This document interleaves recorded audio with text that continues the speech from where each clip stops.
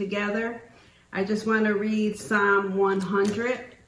Make a joyful noise to the Lord, all the earth. Serve the Lord with gladness. Come into his presence with singing. Know that the Lord, he is God. It is he who made us, and we are his sheep. We are his people and the sheep of his pasture. Enter his gates with thanksgiving and his courts with praise. Give thanks to him. Bless his name, for the Lord is good. His steadfast love endures forever, and his faithfulness to all generations. Church, I just want to thank you for allowing us to be part of this. We miss you. We love you. Let me pray. Dear Heavenly Father, Lord, you know more than we can even think or imagine. And Lord, we need you more now than ever. So be with our church, be with our church family, and be with people out there that are struggling, Lord. We thank you, Father. In Jesus' name, amen.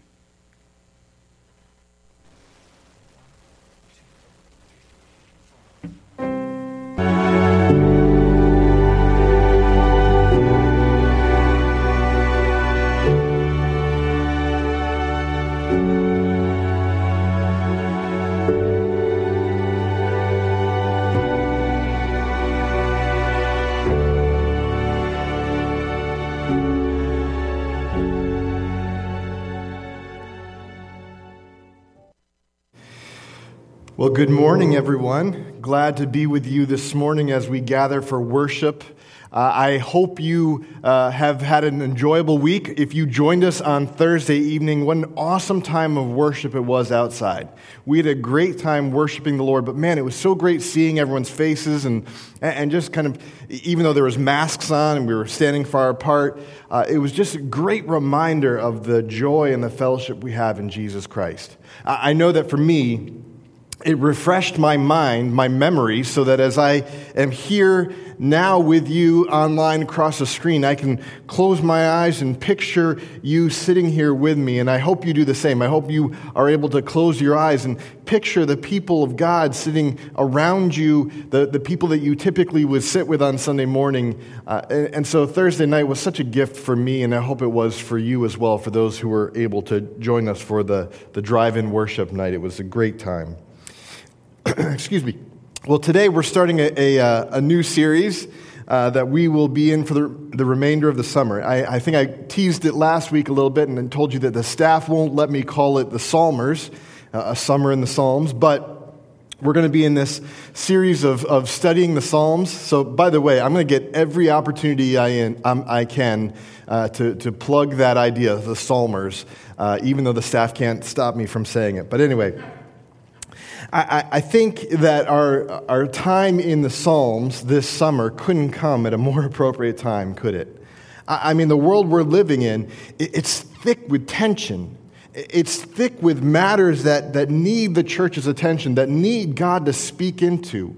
We're about to go into a whole other political season of a presidential election, and we know how that can be both it can be a very dividing time for our country, but it doesn't need to be for the church, right? There are things we can do to be united, regardless of what your political ideals are, regardless of what's going on in our world. We need God to speak into our world, to proclaim his love, his grace, the gospel. And so I think there couldn't be a more appropriate time for us to turn to the Psalms and to be encouraged by the Psalms, to be reminded of God's love. We need, as the church, we need superhuman wisdom and superhuman patience and superhuman courage and superhuman strength to walk through these days that we're walking through. And I think the Psalms offer us a way of stepping away from our world for a time, from unplugging from things and stepping away with Jesus. That's key. Not just unplugging, laying on the couch, but stepping away with Jesus and anchoring our daily lives in him. So I think we need to be on time for our meetings with Jesus. So for how I see things then, if this is a matter of meeting with Jesus, for how I see things, there are two kinds of people in the world that we should be thinking of. There's those who believe that to be on time, you have to be there 30 minutes before the event, and you have to be first in line. right? There are those of us who consider it to be on time. You need to be there way before it begins. And you're not on time if you're not the first person in line, right? I know people like that. In fact, my wife is one of those people. I relate to the other type of people. They're those who consider it to be on time. If you show up in a window of plus or minus 10 minutes to the start time of the event, right? We see it here at church, right? Church doesn't start at 9:30. It starts anywhere from 9:20 to 9:40. No, I'm just kidding. Clayton's giving me eyes. Just to clarify, church starts at 9:30 on the dot, on time, okay? Tara, you can thank Clayton for taking your side on that argument. Not the first time, probably not the last time. Either way, there are two types of people, and I think we could all agree that neither group really, at the heart of it, wants to miss an appointment, right? We don't want to miss the appointments in our lives. We just have different views on what it means to be on time for an event. An evangelist by the name of Duffy Robbins shares a story in one of his books about missing an appointment. He tells a story of a time when he was visiting a church in Washington, D.C. with his wife, and he was staying with a wonderful couple. And apparently when he visited this church, it wasn't unusual that they would come across some people with really cool jobs, working for the FBI, or maybe they were, they're sitting next to people who are congressional aides, or maybe they've been ushered to their seats by a Pentagon consultant, whatever it might be. There's some really cool people. Well, after an evening service one time, an agent in charge of the Secret Service for all of the White House came up to him and said, "Hey, Duffy, you know what? We have this opportunity. Would you like to meet with the President of the United States tomorrow morning?" Well, of course, he's not going to pass that up. That's like a once-in-a-lifetime opportunity, And so he says, "Yeah, of course we do. We would not want to miss out on this opportunity." So Duffy and his wife were told, that after the service, they were told, "Okay, you need to be at the White House at the West Gate promptly at 7:30. The reason why is the President has a cabinet meeting at 8:15 a.m., all right, so I can get you in to see him if you're at the West Gate promptly at 7:30 a.m. Now, in order to be there at 7:30 a.m., knowing where you're staying, you need to wake up by 5:30 and leave the house by 6:30 a.m. So, of course, Duffy and his wife go to bed. They're excited. They're having a hard time falling asleep because they're so excited about the idea that in less than 12 hours, they're going to be standing in the White House talking to the President of the United States. And so finally they fall asleep, and then he goes on to say in the book that it was sometime in the middle of the night that he was jolted awake by a knocking at the door and a ringing of a telephone. And his host says, "Duffy, the phone is for you. It's the White House." So brushing the sleep out of his eyes, trying to figure out why someone from the White House would be calling him in the middle of the night, he takes the phone and says, "Hello," and on the other end of the line is the Secret Service agent that he had talked to the evening earlier in the evening or the evening before at the church. He says, "Duffy, do you know what time it is? Where are you?" See, it was 7:45 a.m. in the morning. They had missed their appointment with the President of the United States of America. See, Duffy and his wife had overslept, and they had to cancel their appointment with the President of the United States because there was really no way that they could get there in time to meet with him before his cabinet meeting. Now, as I'm reading this story, I'm starting to squirm in my seat. I'm starting to think, well, maybe my wife is right. Shoot, that's going to be online. That's recorded now for all to hear. I just said that my wife is right. Anyway, moving on. I'm starting to think, okay, maybe my wife is right, that it's appropriate to be there early, that maybe if I'm not careful, I too can miss an appointment with the President of the United States. I mean, who does that? Who misses an appointment with the President of the United States? Well, Duffy goes on to say two things in his book. First of all, he says this. He says, this story never happened. So right there, I'm like, whew, this story never happened. He never really had the opportunity to meet with the President of the United States. Secondly, he says this. He says, Actually, it did happen. And in fact, it happens every day. And in fact, it has probably happened to you. People just like us, on days just like this, pass up the opportunity to enter the throne room of the Almighty God and talk to the Creator of the universe. Church, if I could challenge you this summer, if I could challenge you as you're trying to figure out new normal to your routine or how the changes in our world have impacted your way of being, if I could challenge you to do one thing, it would be to keep a regular appointment with your Heavenly Father.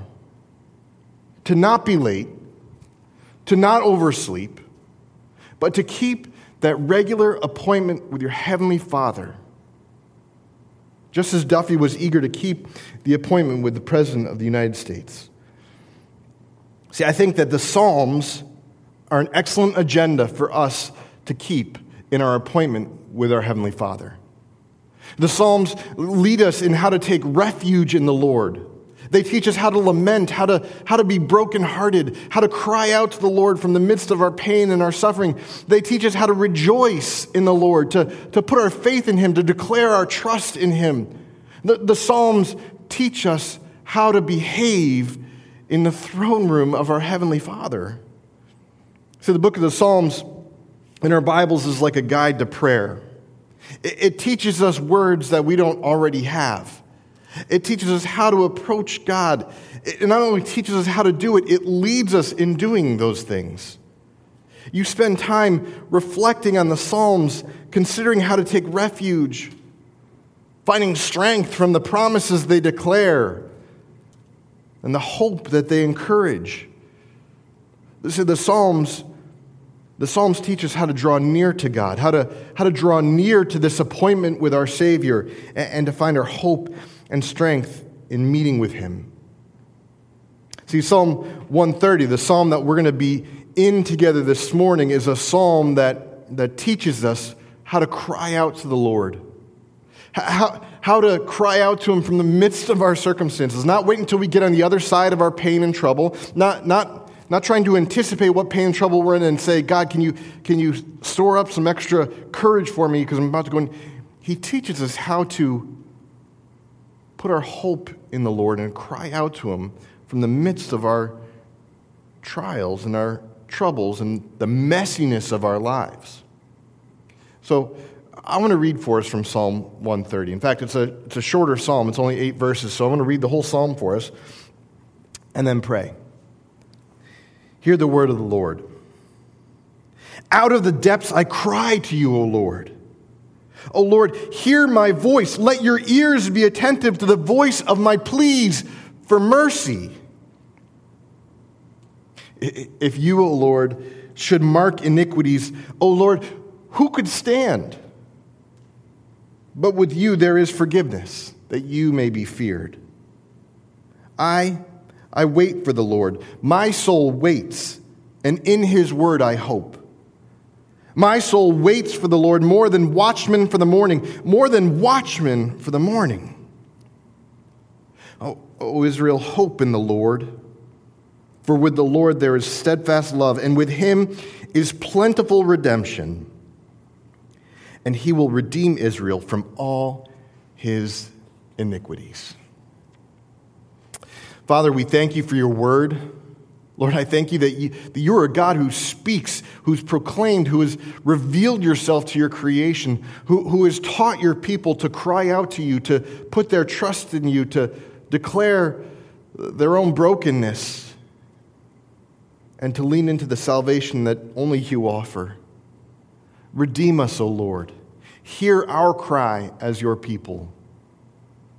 Lord, encourage us to humbly and simply cry out to you from the mess of our lives and trust you to make something beautiful from it. Guide us in your word this morning, we pray, by your Holy Spirit's power and wisdom and strength. And I pray this in Jesus' name. Amen.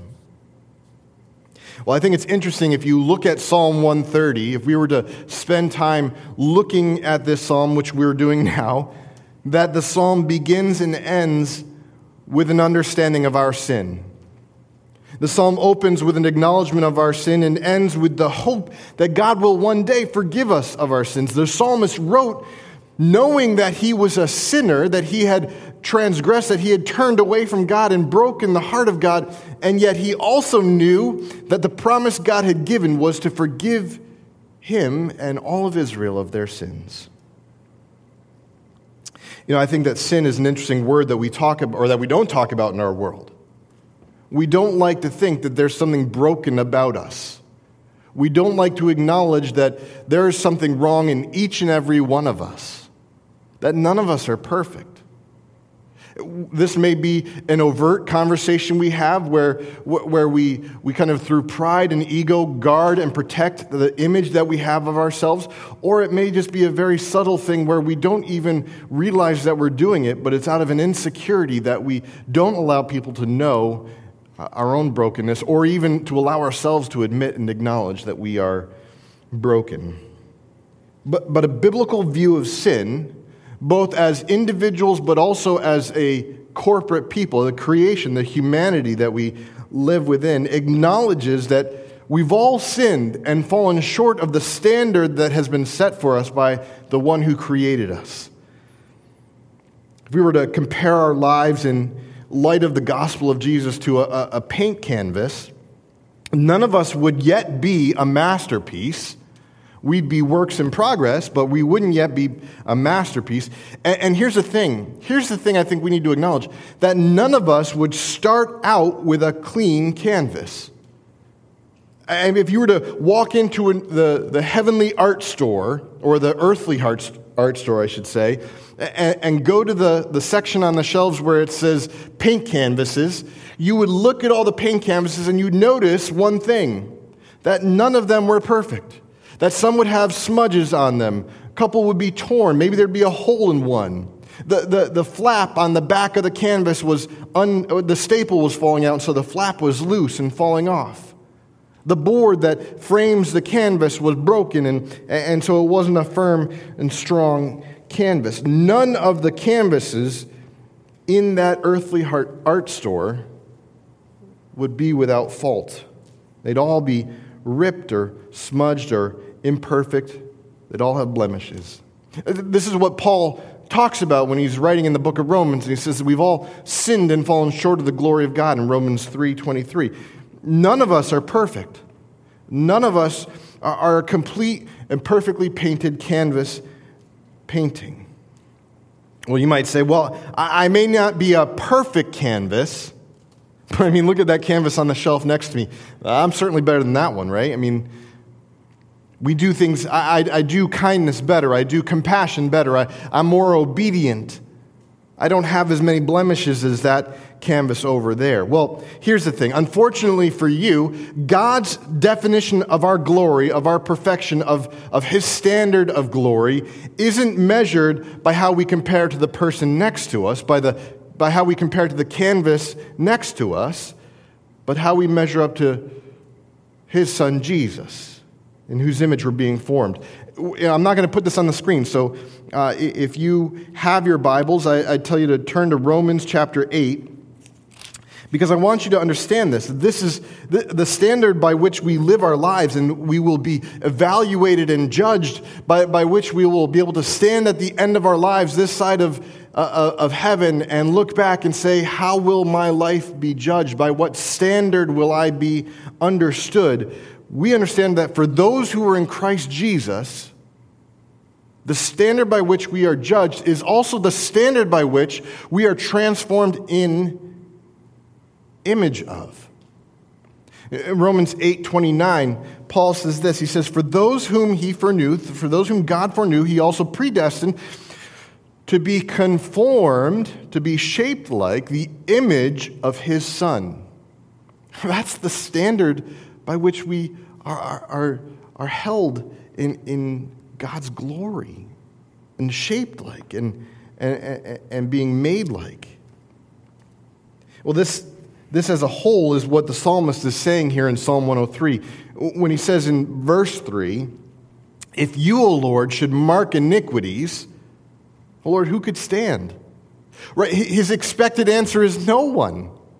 Right? He's saying, like, Lord, if you're going to, as you look at people's lives, if you would count their sins, if you would count their transgressions, if you would count the number of ways that they've gone astray from you, done evil, well, you know what? No one would be able to stand. No one would be that perfect paint canvas on the shelf. None of them would be without blemishes.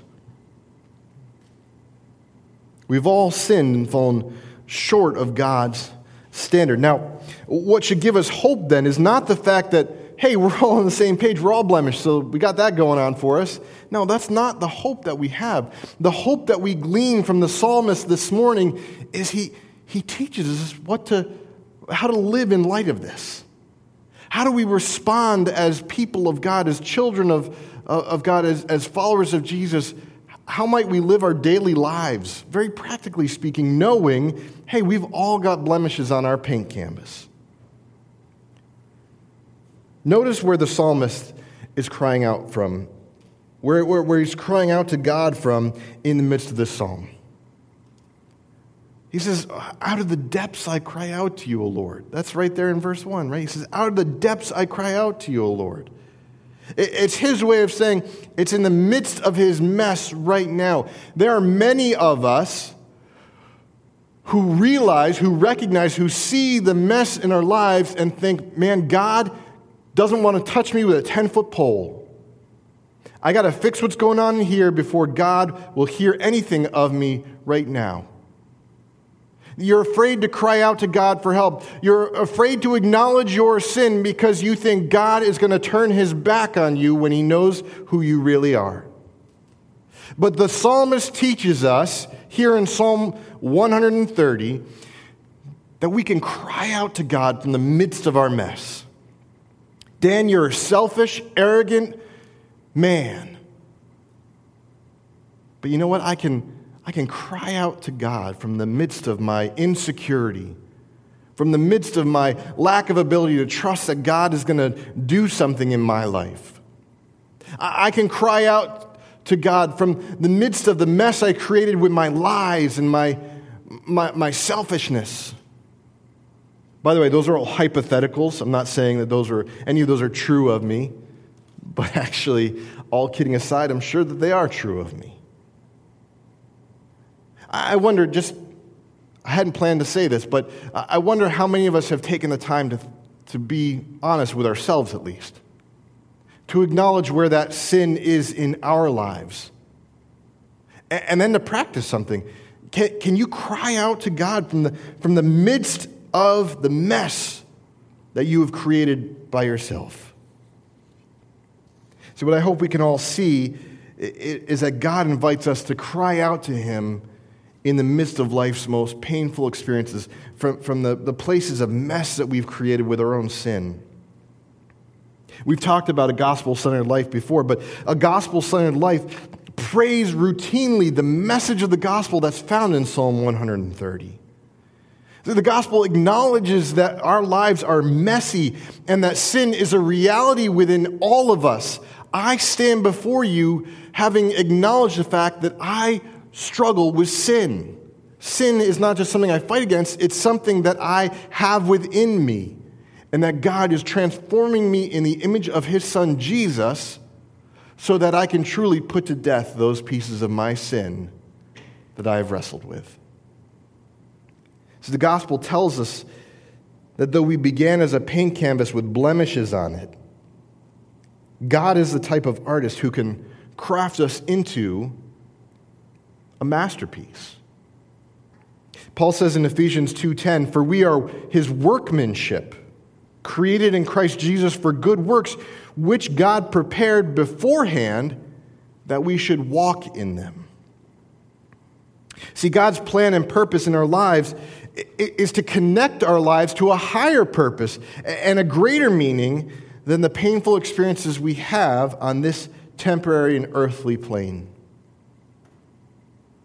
See, when we trust in the life and the work of Jesus on our behalf, we're in essence declaring that our belief is in God, that God is doing a new thing in us, that God is renewing us by transforming us by the renewing of our minds, and He's doing it more and more in the image of Jesus, and not the person next to us, and not the paint canvas that's sitting on the shelf next to us. He's transforming us in the image of Jesus, who is our standard. Not the standard of perfection in comparison to the person next to us. And here's the promise that God has also given to us through Paul. He says that God will carry on this work until it's complete. Until we as His workmanship are all that He ever wanted for His people. That we are His masterpieces who then go out and do His good work. See, this is the gospel. And this is also the picture of discipleship. Discipleship is not the collection of ideas about God. If all we did was sit together on Sunday morning and learn new facts about God and then go out and live our lives, man, what a failure the church would be. That is not the gospel. The gospel is seeing God transform lives. Discipleship is coming to know God in such a way that our lives are transformed by Him to be more like Him. And so Psalm 103, Psalm 130 is a prayer. It's a prayer that we can take with us to our regular appointments with God.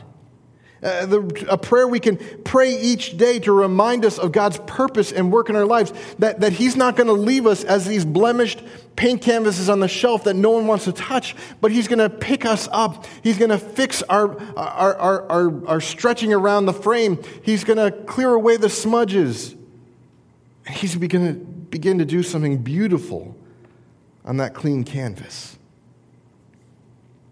And so what the psalm reminds us to do is to wait and hope in the God of unfailing love and forgiveness. Look at verses 4 through 8 again with me. But with you there is forgiveness, that you may be feared. I wait for the Lord. My soul waits, and in His word I hope. My soul waits for the Lord more than watchmen for the morning, more than watchmen for the morning. O Israel, hope in the Lord, for with the Lord there is steadfast love, and with Him is plentiful redemption, and He will redeem Israel from all his iniquities. See, the psalmist is making two key observations about the character of God, which is the grounding of his hope and his faith, his ability to wait on the Lord. God is forgiving, and God is steadfast love. See, in the Hebrew of the passage, there is the definite article, which we translate as the in the English language. And in the Hebrew, there's the definite article both before both nouns, forgiving and steadfast love. So in essence, it's saying, we would literally read, with you there is the forgiveness. And with the Lord there is the steadfast love. In other words, God is the definition of forgiveness, and God is the definition of steadfast love. This is like what John was writing in his letter in 1 John when he says that God is love, right? God is forgiveness. God is steadfast love. God is love, as John had said. So just as we've been looking at justice and righteousness being the foundation of God's throne, being the foundation of who He is, so forgiveness and steadfast love are the character of who God is. In one of his letters to Timothy, whom he's mentoring, Paul encourages Timothy to persevere in the faith by telling him that even if we are faithless, God remains faithful because He can't deny Himself. In other words, He can't contradict His character. It just can't happen. He can't contradict who He is. He can't be someone He is not. It's not within the realm of who God is. He can't contradict Himself. God cannot withhold forgiveness from those who seek it, and he can't abandon his love for us. He can't contradict who he is, what his character says about him. This is like telling me not to eat bacon. I can't do it. It's not within my character to not eat bacon. I can't contradict who I am. I am a bacon lover. I love to eat bacon. God is so much greater than that. God is the forgiveness. God is the steadfast love. And because he is faithful to love us no matter what, he's also faithful to forgive us no matter how bad the sin is as we come to him in repentance. 1 John 1:9 tells us that if we confess our sins, he's faithful and just to forgive us our sins and to cleanse us from all unrighteousness. Church, hear me when I say this. When you come before the Lord in repentance, seek his forgiveness and make a commitment to walk away from that life and that the behavior and that attitude and the actions. God is always faithful to embrace you. You think of the story of the prodigal son. Many of us know it. The man came to his father while his father was still alive and says, "Give me my inheritance now." And so the father graciously gives him the inheritance, even though it's embarrassment for the father. And he sends them out. The son goes out. But what the son does with that money is he squanders it on sinful living and just wastes the money wastefully. Eventually, he realizes the despair of his life, and he comes back to the father. And you know what the father's doing? And Jesus tells us that the father is in this position where he is waiting and watching, waiting for his son to return. And when he sees him, he runs to him and embraces him. That's our forgiveness. God's not waiting for you to slip up and make a mistake and sin further. God's waiting for you to come back to him in repentance. And when you do, he runs to you with arms wide open, embraces you. That's a promise. God can't do anything other than that because that's his character. He is steadfast love. He is forgiveness. These two aspects of God's character that the psalmist proclaims are enough to give him hope and faith in the midst of the muck and mire of his life. We don't know what the mess is that he's going through. We don't know what he's facing. We just know that he is in a mess, and it has something to do with his sin. And in the midst of that, he cries out to God, and what comes to mind for him is that God is steadfast in his love, and he is faithful to forgive, and it gives him hope. And it allows him to continue to trust in the Lord, to wait on the Lord, to wait for the Lord to act. And so we too, we wait and we hope. We wait and hope more than watchmen wait and hope for the morning. I don't know how many of you have as a career the job of a watchman, so maybe you're a little bit confused this morning. I was as well, which is why I had to research it a little bit. Are you curious what a watchman does? It was a man who keeps watch. That's it. He keeps watch. He keeps watch and makes sure that the city is safe. He is positioned on the walls of the city. They roam throughout the city, keeping watch over what's going on. They keep watch and make sure that everything is well. Okay, so the next question we have to ask is, how does a watchman wait and hope for the morning? Well, he doesn't sit around.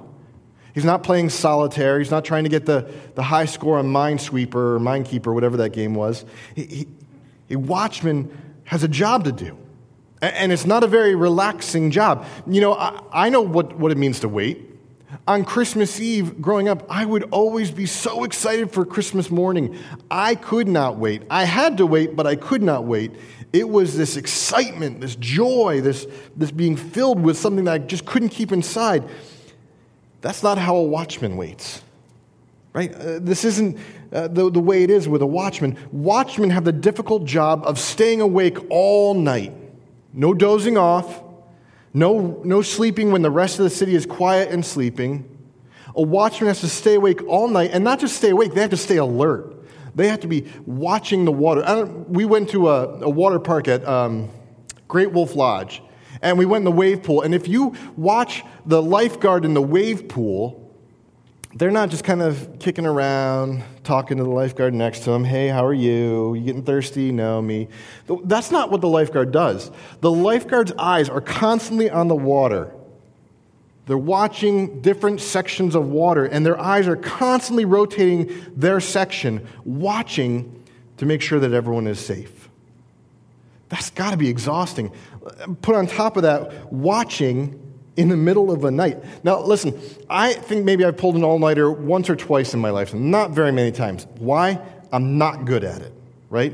If I make it through to the next morning, staying awake the whole time, I am a force to be reckoned with. I'm a cranky man. No one wants to spend time with me until I've gotten something to eat and some time sleeping. I mean, think about that. This is a watchman's job. A watchman's job was hard. Waiting is hard. When you're in the midst of the depths, when you're in the midst of the muck and the mire, when you're in the midst of the pain and the discomfort and the displeasure, when you're dealing with the consequences of your sin, when you're dealing with the consequences of a mess that you created, man, it's hard to wait for a solution. You just want God to snap his fingers and make it all better, right? I don't blame you. I agree. I don't like waiting. But the reality is that when we wait on the Lord, we're practicing our faith. We're putting our trust in him as the watchman waits for the morning. So you can imagine how eager the watchmen were for the morning as the darkness carried on. I could think about this lifeguard and think, man, he or she must get very anxious for the end of their shift after they've been doing this for 30 minutes. You know, you must feel a little bit like mind games are being played with you. You start to go a little bit crazy almost. You feel, uncertain about what's going on outside of this area that you're called to keep watch over. It's got to be hard to endure through to the end. But a watchman waits eagerly for the morning, right? He knows the morning is coming. He believes that the morning will come just as it did yesterday. And so he waits eagerly for the sun to rise, for the shift change to come, for him to feel relief that the answer has come to his struggle of enduring through the night. See, waiting as the watchman is an exercise in faith because again, no matter what, they were faithful to stand their post and wait for the sun to rise and the morning to come. Why? Because they had a firm conviction that the sun would rise and the morning would still come. You know, as followers of Jesus, we long for and we wait eagerly in faith for God's forgiveness and for his love. We have this assurance of things hoped for and a conviction in what we can't see. We faithfully stand our post in God's will, believing that God will do what he has promised to do, just as the morning arrives faithfully each day. The morning arrives faithfully each day. God does what he has promised to do faithfully. We are confident of that. That is why we have this assurance of things hoped for and a conviction in what we cannot see. We cannot see the sun rise just yet, but we know it's coming. We may be standing in the muck and the mire of our lives. We may be crying out to the Lord from the depths of our being, but we can have hope and we can maintain our post in faith, knowing that God will not let the day come without a solution to what's going on in our lives. We know and believe that God's love and forgiveness is there, and it will remain. And so we keep our appointments with Jesus. We keep our appointments with God. And as we do, the psalmist reminds us here in Psalm 130 that in the midst of the depths of our darkness, the Lord is already there with us. We cry out to him, and he is there with us. Church, I want to encourage you to not just let the Psalms be a way to approach the Lord, but let Psalm 130 be a daily prayer for you this week. I want to encourage you and challenge you to wake up each morning and read Psalm 130. Let that be your prayer for the day. As you end your day, before you go to bed, read Psalm 130 and pray the psalm to the Lord. Pray the desires of your heart that come to the surface. As you reflect on your day, as you think back, as you think about maybe the sin that you saw in your life that day, cry out to the Lord. And then declare your hope and your faith in God, that he is the forgiveness and he is the steadfast love, and he will not abandon his love for us. He will not abandon us to our sin.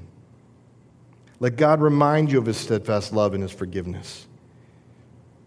And may you learn to have the eagerness of heart for God, just as the watchmen have an eagerness of heart for the morning to come. Let me pray. Heavenly Father, your word is a rock for us. It's also a refuge for us. Lord, I pray that as your followers, you would teach us to cry out to you as the psalmist cries out to you.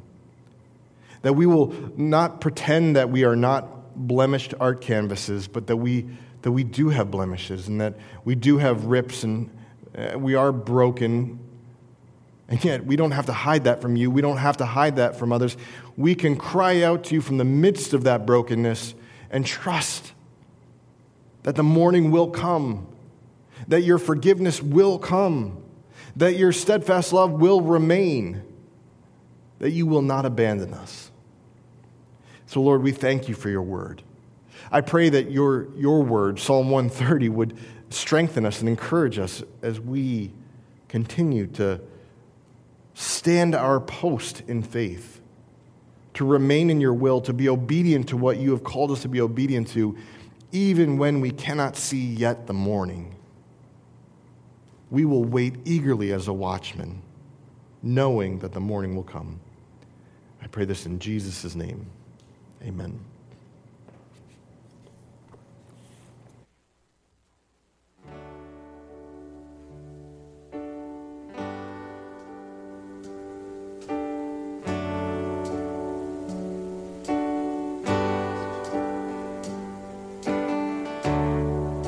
Worthy of every song we could ever sing,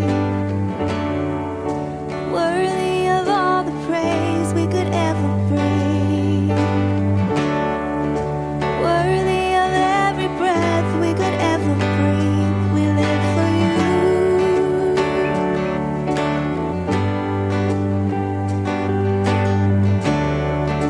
Jesus, the name above every other name. On August 9th, we will be offering the opportunity to gather in person here in the sanctuary for worship on Sunday mornings.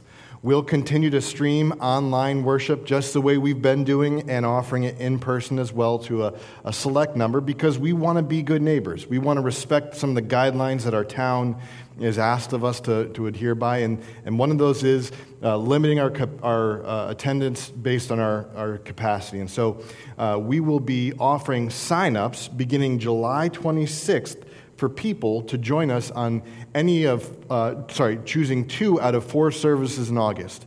There's an email that went out this past week that will be available on the website coming up on July 26th. But we're going to ask that as we make these signups available for starting August 9th through the end of August, that you would choose 2 services to attend so that we have room for everyone to attend should they want to. And what that will look like is you go online, you sign up, and then we'll send you an email reminding you that you signed up for that week. And so we can't wait to see you in person on Sunday morning. But what that will look like when you get here, we ask that everyone wears a mask so as to help us in terms of showing love for one another. And even though, We're going to wear masks. And then also we're gonna practice social distancing. The sanctuary will be set up with chairs. Someone will help you find your seat, and it will be a beautiful time of worshiping together, just as it was this past Thursday when we were together for the drive-in worship night. So hopefully you can join us on August 9th. You can check out the website for more details on that, and also check your emails. We'll begin signups for that on July 26th. If you do not have email or the internet, we have a team of people who will be calling you, and we'll make sure that there are places available, spots available for you, and we'll have people who will call you to help you sign up. If you're concerned that you will not be, that no one knows that you won't have access to the internet or email, feel free to call the office and let us know, and we'll get back to you when the time is appropriate. So we're excited. I'm excited for that, because it'll be nice to have some more warm bodies in the room with us on Sunday mornings as we continue to worship online and in person. So again, hopefully we'll see you there. Also, I want to just remind you that the conversations we start on Sunday morning are not meant to stay on Sunday morning. But each and every week, we release a podcast midweek that I hope you're listening to. Why? Not because I want you to listen to my voice more often, but I hope it gives you a sense of what it looks like to kind of continue the conversation beyond Sunday morning, to share in that conversation with someone else, just as Clayton and I and our guests share in together, that we might actually digest the Word of God together and reflect on it together and challenge one another and admonish one another and encourage one another as we discuss the text from Sunday morning. And hopefully it'll allow God to use that to shape more of His Word in our hearts. So check out that podcast. It'll be coming out midweek. Again, it's been fun to have that opportunity, and hopefully you're partaking in it. Lastly, I want to encourage you to continue to think about how God has put it on your heart to give to the work of the gospel here at Trinity. We know that God asks and loves a cheerful giver. Not that He asks a certain amount, but a cheerful giver. And so I just ask you to examine your heart and consider, how is God inviting me to be a cheerful giver to the work of the gospel here at Trinity? You can do it in any one of 4 ways. You can give online through our website. You can give on the app. You could text to give, or you can mail your check into the church office, and they will all benefit the work of the ministry here at Trinity. Now, I want to let you know there is another opportunity to give to here at Trinity, and that's called our Faith Promise giving. Our Faith Promise is a separate budget that we've set aside to support missionaries that we have come alongside and are intentionally supporting around the world. And we want you to know that that's a very important piece of being a disciple, is to not just make disciples here in our own backyard, but around the world. And we can't all do that. And so it's a benefit for us to support those Christians who are saying yes to the Lord and going out and serving in the far reaches of the world. A couple of those people that I'd love for you to hear about this morning are Rick and Mila Berry. So why don't we just take a moment and hear their update from the mission field. Hi there, this is Rick and Mila Berry, your missionaries in Asia, and we're happy to give you an update of what's going on in our family and our ministry. June is really a busy month for us because Aiden is finishing his school with the remote learning system, and he's celebrating his birthday. Our 2 daughters, Kay and Cha, are still in the Philippines, and like us, they're also busy because they start preparing for the opening of classes in this new normal situation. Our grandkids, Keith, Kyle, and Kira, are doing well despite the lockdown situation in the Philippines, because there, kids are not allowed to go out of the house. So since this started, they've been spending time inside the house, but they're happy and they're making the most of their family time together. In July, we're planning to go back and be with them. Hopefully that things will get easier for us in terms of transition back to the Philippines. Yeah, and please pray that those transitions go well. If we were to leave today, we would need to be quarantined in Manila for 14 days before we could actually get to our house.